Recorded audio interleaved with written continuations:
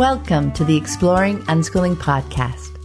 For countless parents, the journey to unschooling has redefined childhood and transformed their family relationships.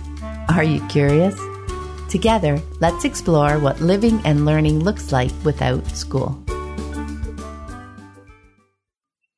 Hello, explorers. I'm Pamela Riccia, and this is episode number 235 of the podcast. It's the 21st of July, 2020, as I record this intro. And this week, I'm sharing part 4 of the audiobook edition of my book, The Unschooling Journey, A Field Guide. Inspired by Joseph Campbell's Hero's Journey framework, The Unschooling Journey is a weave of myths, contemporary stories, and tales from my journey.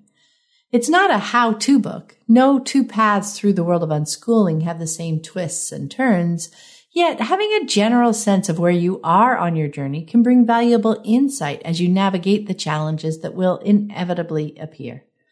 I share this book as a field guide to the stages and characters you are likely to encounter in some form on your unschooling journey.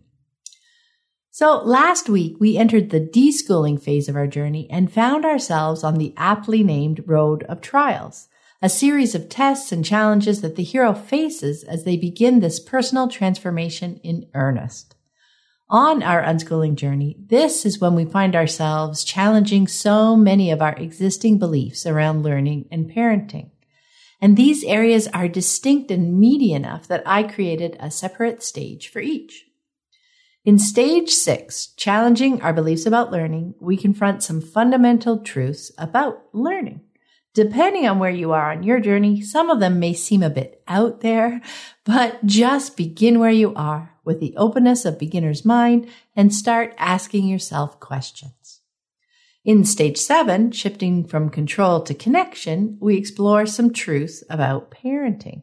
The parenting truths that are so valuable for unschooling to thrive are those that see the child as a unique and whole person. It's about moving away from the control tactics and toward the rich soil of connection that nourishes a trusting relationship between parent and child, between two human beings. Be sure to give yourself time to ponder these truths, to see what they look like through the lens of your lives. If you try to race through these stages, you'll miss so much of the value of the journey. And so this week, we're diving into stages 8 and 9. You can think of your deschooling story to this point as working through much of the nuts and bolts of unschooling, the hands-on details of living unschooling day to day. And now things are going to get really interesting. And for listeners who prefer interview-style episodes, this week I've selected episode number 154, Unschooling Dads and Documentaries with Jeremy Stewart, which was first released in December of 2018. Jeremy is an unschooling dad and video editor who also directed and co-produced the documentary films Class Dismissed and Self-Taught, which looks at the question, what happens when they become adults? I really enjoyed our conversation, and I hope you have a chance to check it out. You'll find the link to the episode in the show notes, or just search your favorite podcast app for episode 154. As a personal update, it's been a pretty smooth week for me. I'm having a lot of fun revisiting the Unschooling Journey book as I record it for the podcast. And I really appreciate hearing from listeners that you're enjoying it too. Thanks very much. And I'm also really enjoying hanging out in the Living Joyfully network. Such rich conversations happening. And it's fun to hear what unschooling kids are getting up to nowadays. Before we get to the book, I want to take a moment to thank everyone who has chosen to support the podcast through Patreon. And a big welcome to new patrons, Suzanne Truchon and Taya Spearman. Hi, Suzanne. Hi, Taya. I deeply appreciate all my patrons.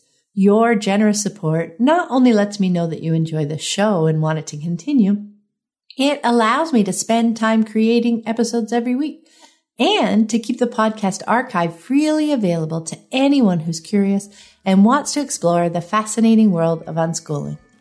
If you'd like to join my community of patrons and scoop up some great rewards along the way, check out the Exploring Unschooling page at patreon.com. That's patreon.com/exploring unschooling. And now let's dive into part 4 of my book, The Unschooling Journey, A Field Guide. Stage 8, accepting the value of all experiences. Moving beyond judgment. Over the last 2 stages, you've confronted a lot of conventional wisdom around learning and parenting.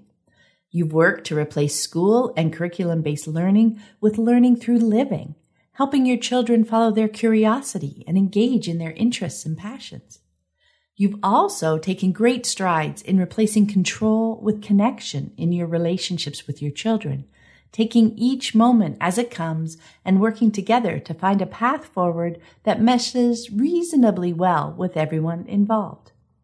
And you've started to see some of the beautiful ways in which these truths play out with your children. I bet there have been moments when you were amazed by their insight and choices, and times when you played with your discomfort to learn more about it. Your trust in the process of unschooling is growing as you add your personal experience to the mix, stirring it in with your initial intellectual understanding. And you've gained some well-earned confidence through navigating the twists and turns of the journey so far. You can think of your deschooling story to this point as working through much of the nuts and bolts of unschooling, the hands-on details of living unschooling day to day. You see your children actively learning without curriculum or formal instruction, following their curiosity and flowing from one activity to the next, sometimes quickly, sometimes spending an extended amount of time focused on one thing in particular. Saying yes comes more easily to you, as does taking the time to solicit your children's perspectives, bringing their needs and wishes more thoughtfully into the conversation. Now things get really interesting. As our understanding of our new world of unschooling grows, we are naturally drawn to digging deeper. I say naturally because, as I mentioned back in the introduction, our journey turns out to be about so much more than unschooling. We are exploring what it means to be a human being living fully in the world, in this case, through the lens of unschooling. Campbell's journey framework is descriptive, not prescriptive, meaning he looked at a wide range of stories and deduced their commonalities, rather than coming up with the journey first and trying to find stories that fit. These patterns are how human beings are wired. I love how Jonathan Gottschall described it in his book, The Storytelling Animal. Quote, "If you haven't noticed this before, don't despair. Story is for a human as water is for a fish, all-encompassing and not quite palpable." End quote. The Universal Mother. Campbell calls this stage of our story the meeting with the goddess. In myths and stories, the hero must be spiritually prepared to meet this revered goddess, the Universal Mother, who represents the whole cycle of life. If not yet ready, the hero is only able to see aspects of her. To meet her in her true form is to rise to her challenge and be able to contemplate the entire birth-death cycle she represents with equanimity. The ups and downs, the good and the bad, cosmic creation and destruction. To be able to hold both these seemingly opposing ideas in your mind with comparable appreciation. Kali from Hindu mythology is a great example of the kind of goddess you meet in this stage. As the goddess of time, creation, and destruction, she represents both the benevolence of a caring, comforting mother and the fury of an aggressive, punishing one, as well as the expanse of time that contains them both. You've probably heard the adage, change is the only constant in life. Well, Kali's 4 arms represent the rhythm of this change, creation and destruction, birth and death, good and bad. Typically, her 2 left hands hold a bloody sword and a severed head, while her 2 right hands depict protection and compassion. When we look at Kali's right side, we see good. When looking at her left, we see bad.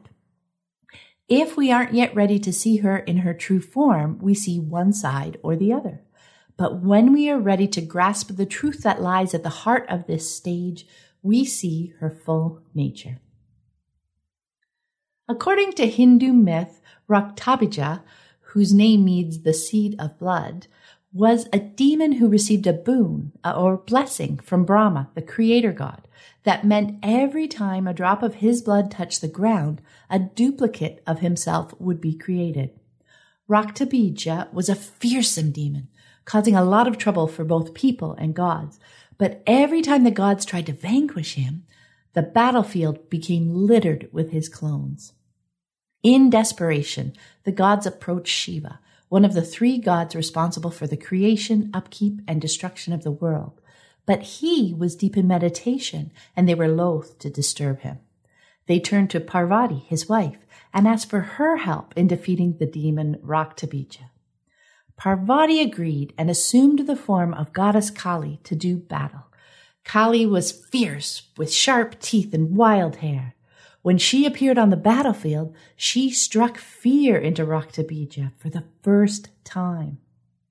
Understanding his advantage, Kali told the gods to attack the demon and then spread her tongue to cover the whole battlefield so that not one drop of his blood touched the ground. Unable to reproduce, Raktabija was finally vanquished by the gods. In another version of the story, it was Kali herself who cut off his head and drank all of his blood. Having consumed all of Raktabija's blood, Kali transformed into a destructive force herself, killing anyone who crossed her path and decorating herself with trophies of battle, the heads and limbs of her victims. The gods, frightened and unable to calm her, decided to arouse Shiva from his meditation and asked him to intervene. Shiva found Kali and threw himself at her feet, which eventually calmed her, and she embraced him, shedding her deadly form. This story is just one of the creation myths that surround Kali. We see how she came into being, with Parvati transforming into Kali to help the gods defeat the demon Raktabija. Seeing a way to outwit the demon's trick, Kali saves the day by drinking all of his spilled blood so he may be defeated, but as a result, transforms into a destructive force, killing anyone who crosses her path. Eventually, her husband, Shiva, is able to calm her down and she transforms into a gentler form.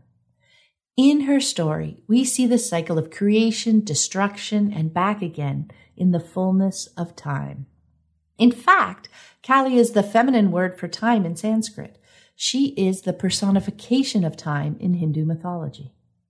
It's a captivating story, but how does it relate to our unschooling journey?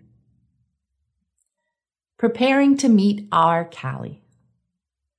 All that we've learned on our journey so far about the world of unschooling has prepared us for this stage. We've been living our unschooling truths about learning and parenting for a while now. We've seen them play out in our lives with our children, and we have some real experience under our belt. As insatiably curious human beings, we continue to ask ourselves why. As we continue to dig into these truths to better understand them, we soon catch a glimpse of what lies beneath. We start to see the connections between our unschooling perspective on why quitting things is not bad, and why saying yes more is not bad, and why our children seemingly doing nothing is not bad. We notice that when we didn't stop our children because we feared they were making a bad choice, most often they went on to happily engage in the activity, see how it played out, and incorporate that experience next time. In other words, we saw them learning. A lot. By giving our days the time to unfold more naturally, we've seen new and interesting things take root in the weight of destruction and upset many times. From a fallen block tower springs a taller and sturdier one. From highly anticipated plans falling through emerges a spontaneous trip to the park or a cuddly movie day, which turns out to be just what was needed. Without knowing it, we have been thoroughly preparing ourselves for this meeting. Moving beyond good and bad. Over time, we find ourselves no longer getting so angry when things go badly. Experience tells us that something new and interesting may soon evolve to take its place. Quote, "When one door closes, another opens, but we often look so long and so regretfully upon the closed door that we do not see the one which has opened for us." End quote. This quote is commonly attributed to Alexander Graham Bell, and it succinctly describes life before this encounter with the goddess. We don't realize the connection between destruction and creation, between good and bad on the continuum of time. This is the wisdom that the stories of Kali and other cosmic mother goddesses are meant to convey to us on our life journey. Rather than being tossed around by the ups and downs of life, we now see the value of and connection between those moments. We have opened ourselves up to the bigger picture of life and the cosmos. And we're learning this indispensable aspect of being human through our unschooling journey. How cool is that? So we have been unschooling long enough now that we recognize the connections between the ups and downs of life, and we've come to understand that we gain valuable insights from both kinds of moments. We know that eventually ups will follow downs, and vice versa. We've also experienced the cycle enough times to learn that trying to rush through the down times doesn't work. We can't pry open a door that doesn't want to give. That doesn't mean passively sitting back and waiting, though. In that case, you're likely to miss seeing the door down the hall swing open. Be attentive. Maybe knock on a door or two, or three. Wander up and down the hallway so you notice if one's ajar. Listen in case you hear the click of a door being unlocked. Eventually, something happens and things move forward, maybe in unexpected ways, and often in more interesting ways than we had imagined. That small, beaten-up looking door at the far end of the hall may open up to possibilities that fit you like a glove. And this applies to our children as well. In fact, I distinctly remember that I first started making these connections in relation to my children's lives, not my own. Each time I chose to stretch my comfort zones and follow them where they were eager to go, I saw them learning so much, not only about the situation, but also about themselves, both when things went well and when they didn't. Their self-awareness soared. I was humbled, seeing that my initial predictions, which I mostly kept to myself, were often enough flat out wrong. Without me clouding their experience with judgment, they could more clearly and directly learn what was most valuable to them in the moment. As my wish to understand my children's perspective and choices grew, my need to judge them faded away. With it, so did most of our conflicts. Our trust in each other grew. It's important to remember, though, that not judging isn't about giving in or giving up, or about saying, do whatever you want. It's about engaging even more deeply, but with the openness of beginner's mind. What can I learn here? It's about seeing the value of all aspects of life, moving through the bad moments with as much awareness as the good moments, not covering your eyes and trying to ignore them until they pass. All moments are an integral part of our lives, and they are most valuable when we're paying attention and learning what we can from them. The Epiphany. Earlier in your journey, you may have heard people in unschooling circles talk about how judging things as good or bad gets in the way of not only your children's learning, but in developing strong and trusting relationships with them. I imagine it made some sense on an intuitive level, but mostly it was just another piece of the puzzle floating around in your mind. And as you begin this stage, you may not yet have enough puzzle pieces to grasp what this not judging thing might look like in the bigger picture. And then, at some point, the piece appears that changes everything. The moment that sparks this epiphany, as with so many other insights on our unschooling journey, may be quite ordinary. But this one, for some reason, is the puzzle piece that gives you that flash of insight. All of a sudden, you can see the picture you're building and how the various pieces fit together. Where earlier on your journey, you probably thought that no longer judging situations would muddy the waters intolerably. Does that mean everything is good? Almost paradoxically, you see things more clearly now. The naivety of our urge to judge becomes apparent, and our understanding of the value of all experiences, good, bad, and otherwise, rises out of the confusing free-for-all we first envisioned. How does this play out in our lives? It doesn't mean that no more bad moments happen in our lives. Our lives go on just as they ever did, but our perspective has changed. Fear loses much of its power. We stop desperately trying to avoid or escape bad moments, understanding that they, while not what we hoped for, are just moments. We grow to trust ourselves to handle whatever kind of moment comes our way.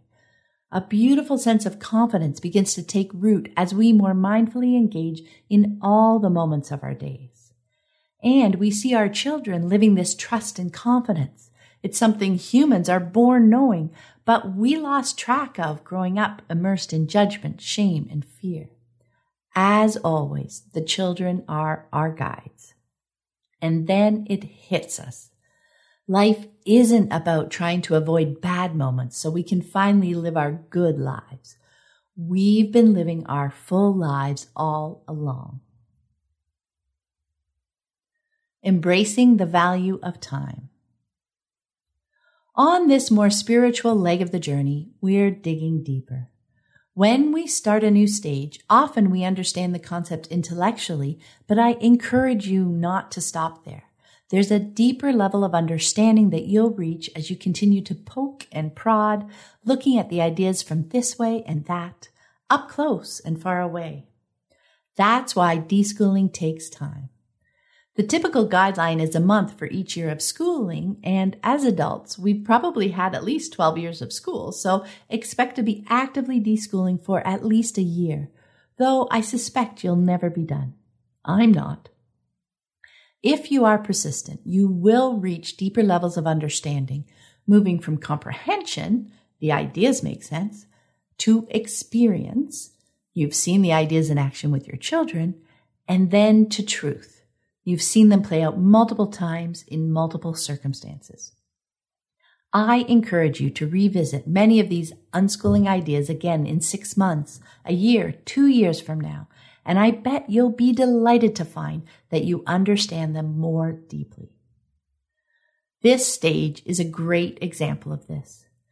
If discovering the truths around learning and parenting in the last 2 stages was akin to adding new landmarks to your map, this stage was about taking the time to explore them more fully, eventually revealing the secluded trails that connect them. We also get our first taste of the fruits of this inner journey. Releasing the need to be constantly judging things is so freeing.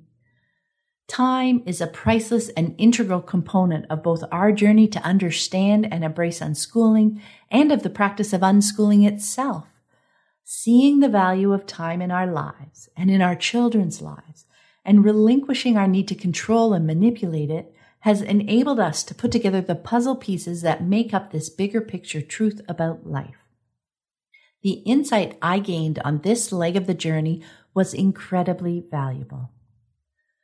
We've gone from intellectually understanding that life encompasses good and bad moments to experiencing the learning about the world and about ourselves that is found in both kinds of moments, to embracing the truth that all moments, good, bad, and all manner of in-between moments have value.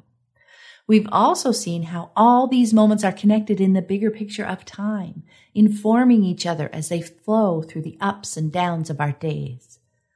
When we are choosing our experiences, no matter their outcome, what we learn from them shapes us into the person we want to be moving forward.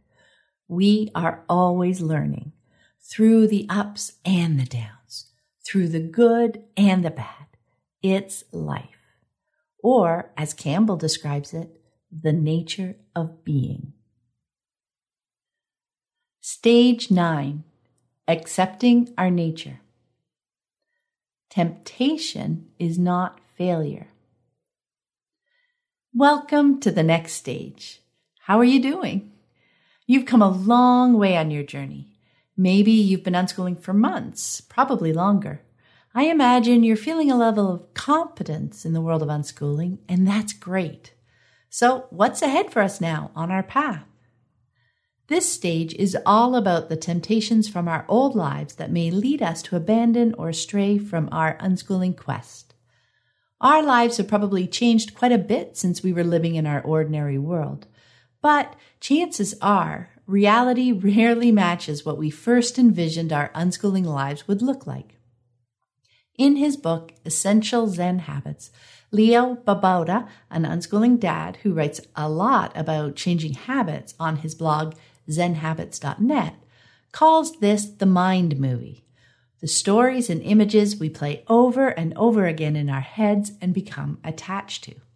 These are our fantasies and expectations detailing what we think our unschooling lives should be. One thing I've learned is that whenever I hear the word should in my head, it's a pretty reliable clue that I'm thinking in terms of fantasy rather than reality. The nature of temptation. Looking back, there were many days when life was exciting and wonderful, but they weren't all that way. There were days when my mind was replaying the almost utopian unschooling life I fantasized about when I first began learning about unschooling, while our actual days were stubbornly following a different script. And when I was stuck in my mind movie and things got challenging, sometimes I'd experience the pull of temptation to step off the path. We were far enough away from our old lives that I'd feel a twinge of almost nostalgia for the seeming relative ease of doing things the same way as everyone else, with parents in control and children learning according to the conventional timetable. Maybe the challenge was sibling arguments. Why can't they get along? Wouldn't it be easier to just send them to their rooms? Maybe it was a child immersed in a previously controlled or limited activity. Why won't he do other things? That can't be good for him. Would it be better if we insist he does something else for a while? Or maybe it was a child's learning. Is she really learning anything useful? Maybe our child is different. Maybe she won't learn the important things without being taught. At first, we want to ignore our growing frustration with the situation. We keep ourselves busy with other things, and maybe we find ourselves biting our tongue more and more often. Still, ignoring things doesn't work for long. The challenges seem to follow us around, confronting us at every turn. This isn't the way things are supposed to go. Surely things should be getting easier by now. Why do things seem to be going off the rails? We worked so hard to get here. Once we can no longer ignore the issue, we feel exposed. Sure, everyone else can see it too. Then the fear of being judged a failure has us quickly looking around for someone else to blame, passing responsibility around like a hot potato. It's not our fault, we rationalize. Maybe we're tempted to blame the experienced unschoolers we know, in person or online, who made their lives seem so wonderful. Obviously, they aren't sharing what goes on behind closed doors. Or maybe the temptation is to blame our children's friends for bringing enticing things like video games into our lives. The neighbors are the bad guys. Maybe we're even tempted to blame our children, explaining to ourselves that our kids are more difficult than most. Experienced unschoolers must have kids who are easier to manage, who easily go along with whatever comes up. In time, our frustrations grow into fears, and soon we may be sorely tempted to declare the journey a bust, quit unschooling, and retreat to our ordinary world. But do these frustrations and fears really mean we aren't cut out for unschooling? Maybe, maybe not. Certainly, doing battle with our inner demons is hard. In fact, when we find ourselves here, it might help to remind ourselves that inner change like this is so universally hard that the temptation to turn back has its own stage in the hero's journey. We are not alone. The temptations of the Buddha. As is common with mythological tales, there are many different versions of the story surrounding Buddha's encounter with the demon Mara. But details aside, it speaks well to temptations that try to lure us off our path. Siddhartha Gautama was born in the 5th century BCE in what is now Nepal and grew up a sheltered prince.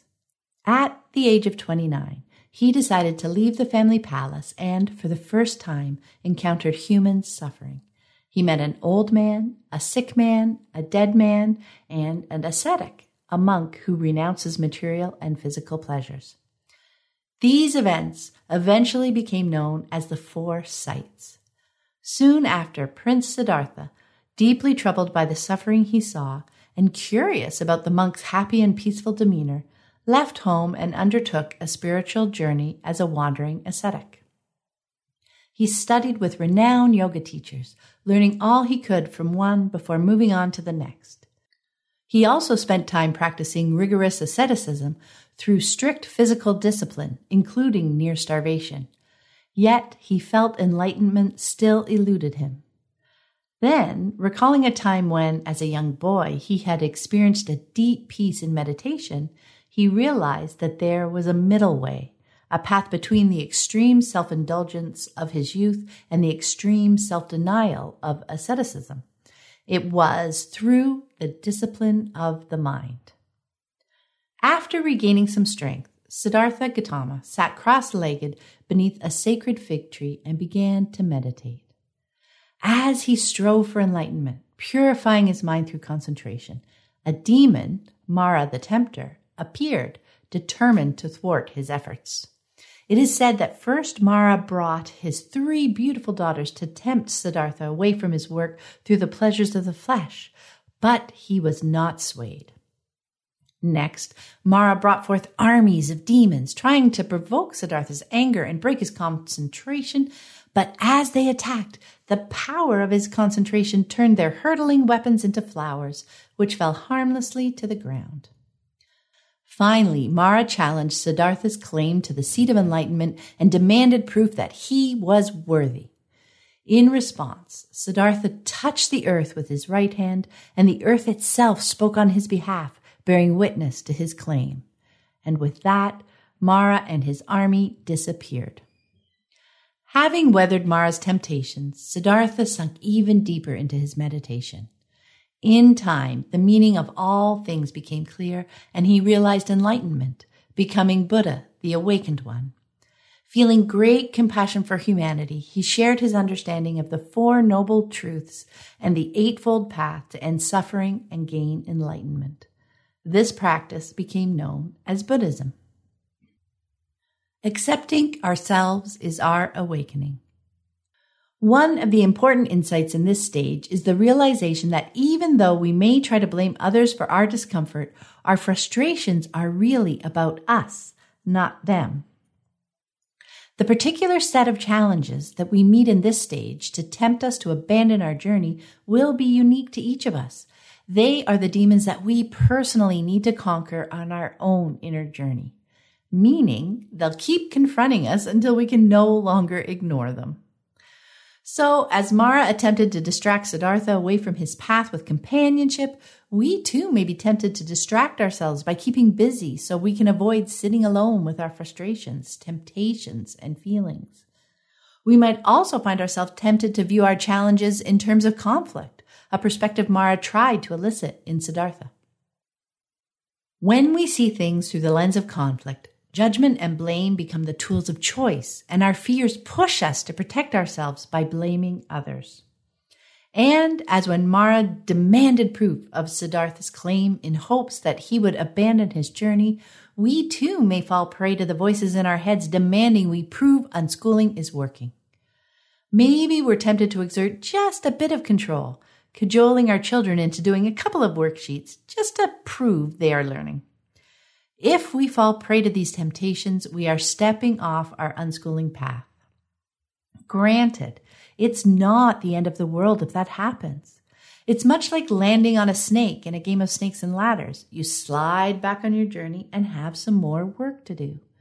Temptation wins for a while, but it needn't mark the permanent end of your journey. It's worth the effort to figure out what happened and get back on the path. It's living and learning and growing. I mentioned this was hard, right? So, where can we find help in this stage? All together now, our guides. Most definitely. So often we can see patterns more clearly in our children than we can in ourselves. Those conventional voices in our head continue to hound us if we give them the slightest opening. and feeling tempted to give up on our journey is just such an opening. But in my experience, they aren't so loud when it comes to my children. When I paid attention, I saw them wrestling with challenges, fears, and temptations to quit on their learning paths. And it didn't take me long to realize that those moments were all valuable aspects of their journey, not things gone wrong. And eventually, I was able to extend that kindness to myself. These are the fallen logs on our path that lead us to discover the beautiful river running 30 feet away through the forest, where we can quench our thirst and rest for a time quietly within ourselves. I came to realize that the feeling of temptation to stray from a quest, any quest, was not a failure in me.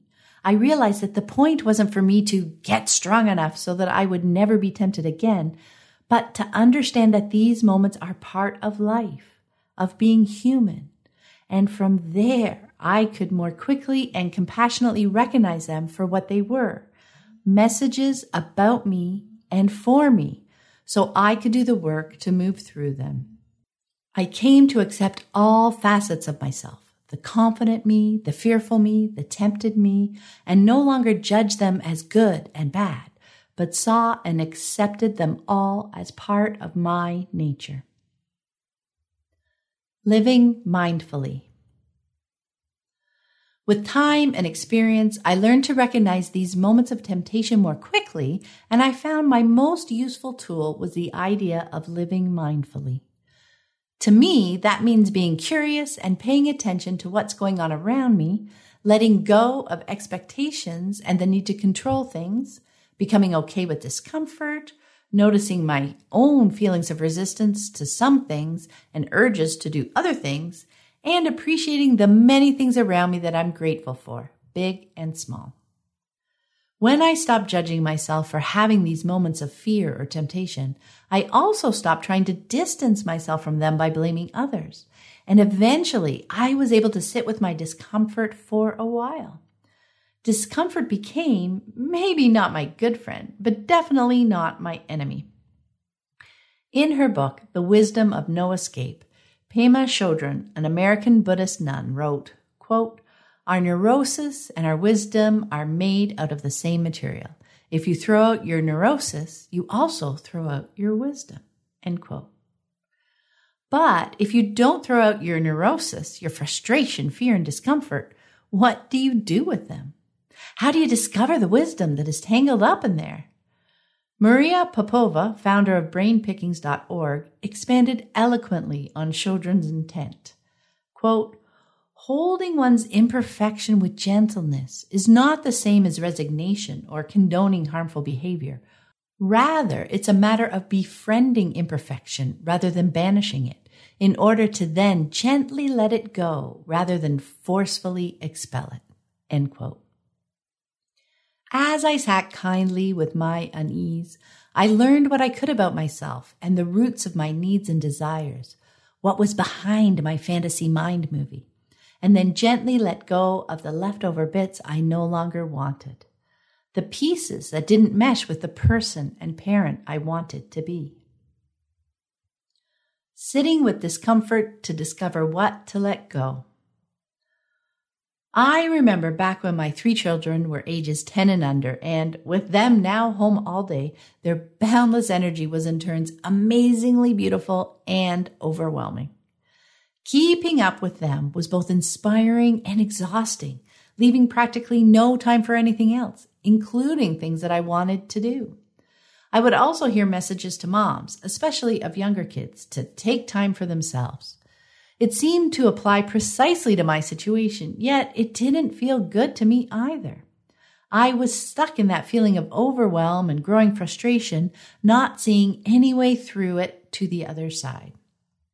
So I sat with my discomfort. As I dug into it, I found that I felt like I could never get a break, that it was all kids all the time. I felt like I was a mom all the time and didn't have time to be me. When I found that thought, it seemed like I was finally getting somewhere, that I'd caught a glimpse of the root of my discomfort. I kept digging. Why are mom and me 2 different things? Am I a different person when I'm with my kids? Is mother a role I'm playing? I'm thinking of my life as divided into two slices.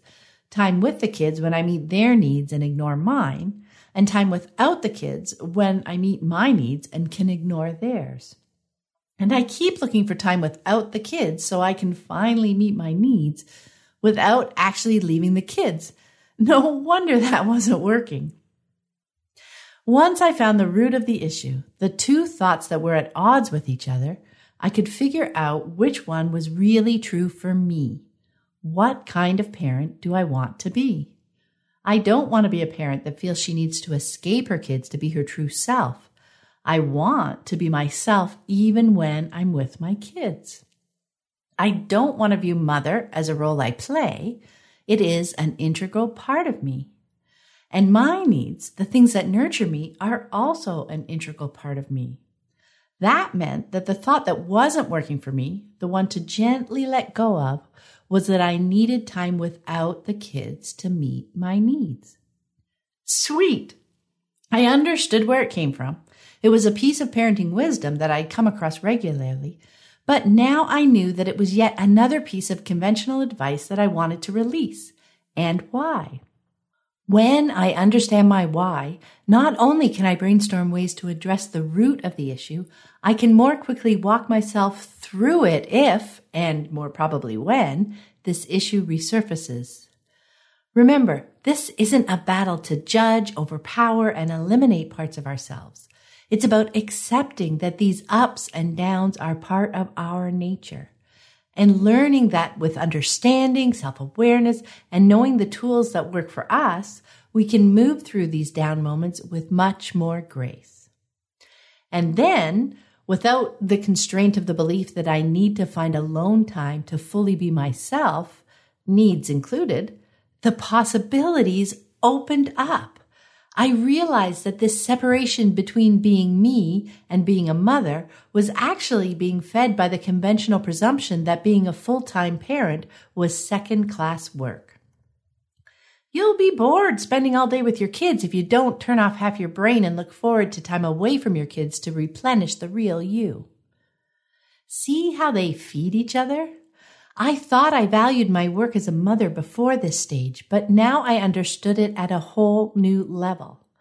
Once I decided to bring my full self to each day without judgment, I found so many real reasons why I would choose to get on the floor and play face to face with my children, to take them to the park, to make messes with them. I also started looking for ways to share and nurture other aspects of myself while being with my children. For me, sometimes it was suggesting puzzle games, my favorite kind of game, or reading a magazine nearby as they played or watched TV, or reaching for an almost meditative state during repetitive activities like pushing a swing or separating Lego pieces, a candle lit in the kitchen while I tidied or prepared food, a light nap as they were engrossed in a movie, a walk around the block, giving us all new things to look at, including me appreciating the neighbors' front gardens and maybe picking up some ideas, a quiet coffee and a book for a half hour before the kids woke up. The whole me is always there, and these activities were re-energizing. I was no longer desperately looking for alone time to replenish myself. I brought all of me to my days with my kids, and when I wanted time alone or with friends, I arranged that, not as an escape from them, but as part of being me.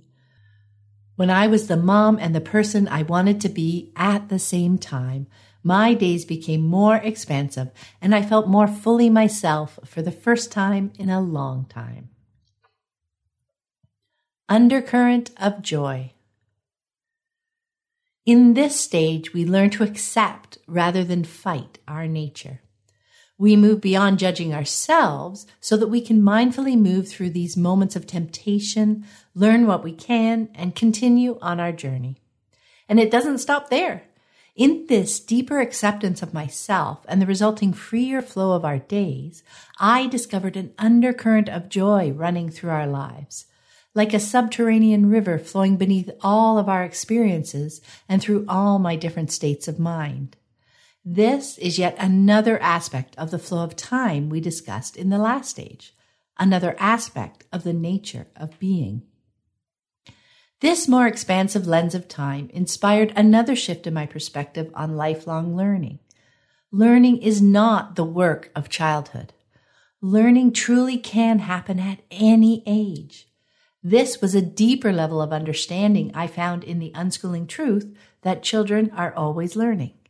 It grew to humans are always learning. As my fears faded, I realized that, in the grand scheme of things, most unpleasant, distressing moments aren't as dire as they first appear.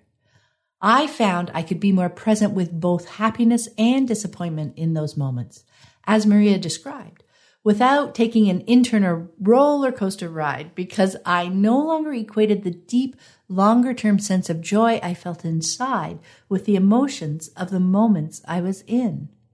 And I discovered that my joy was rooted in knowing more deeply that I was in control of my life, no one else.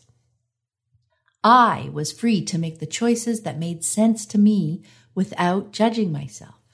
And there I was, back full circle. Looking back now, I realize that I instinctively understood the immense value and beauty of our days once I discovered that undercurrent of joy, long before I discovered the concept of the hero's journey.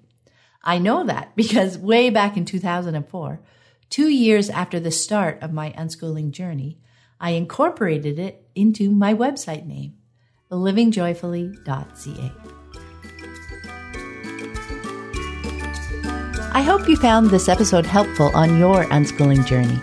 And be sure to check out the wonderful archive of earlier podcast episodes. The conversations never go out of date.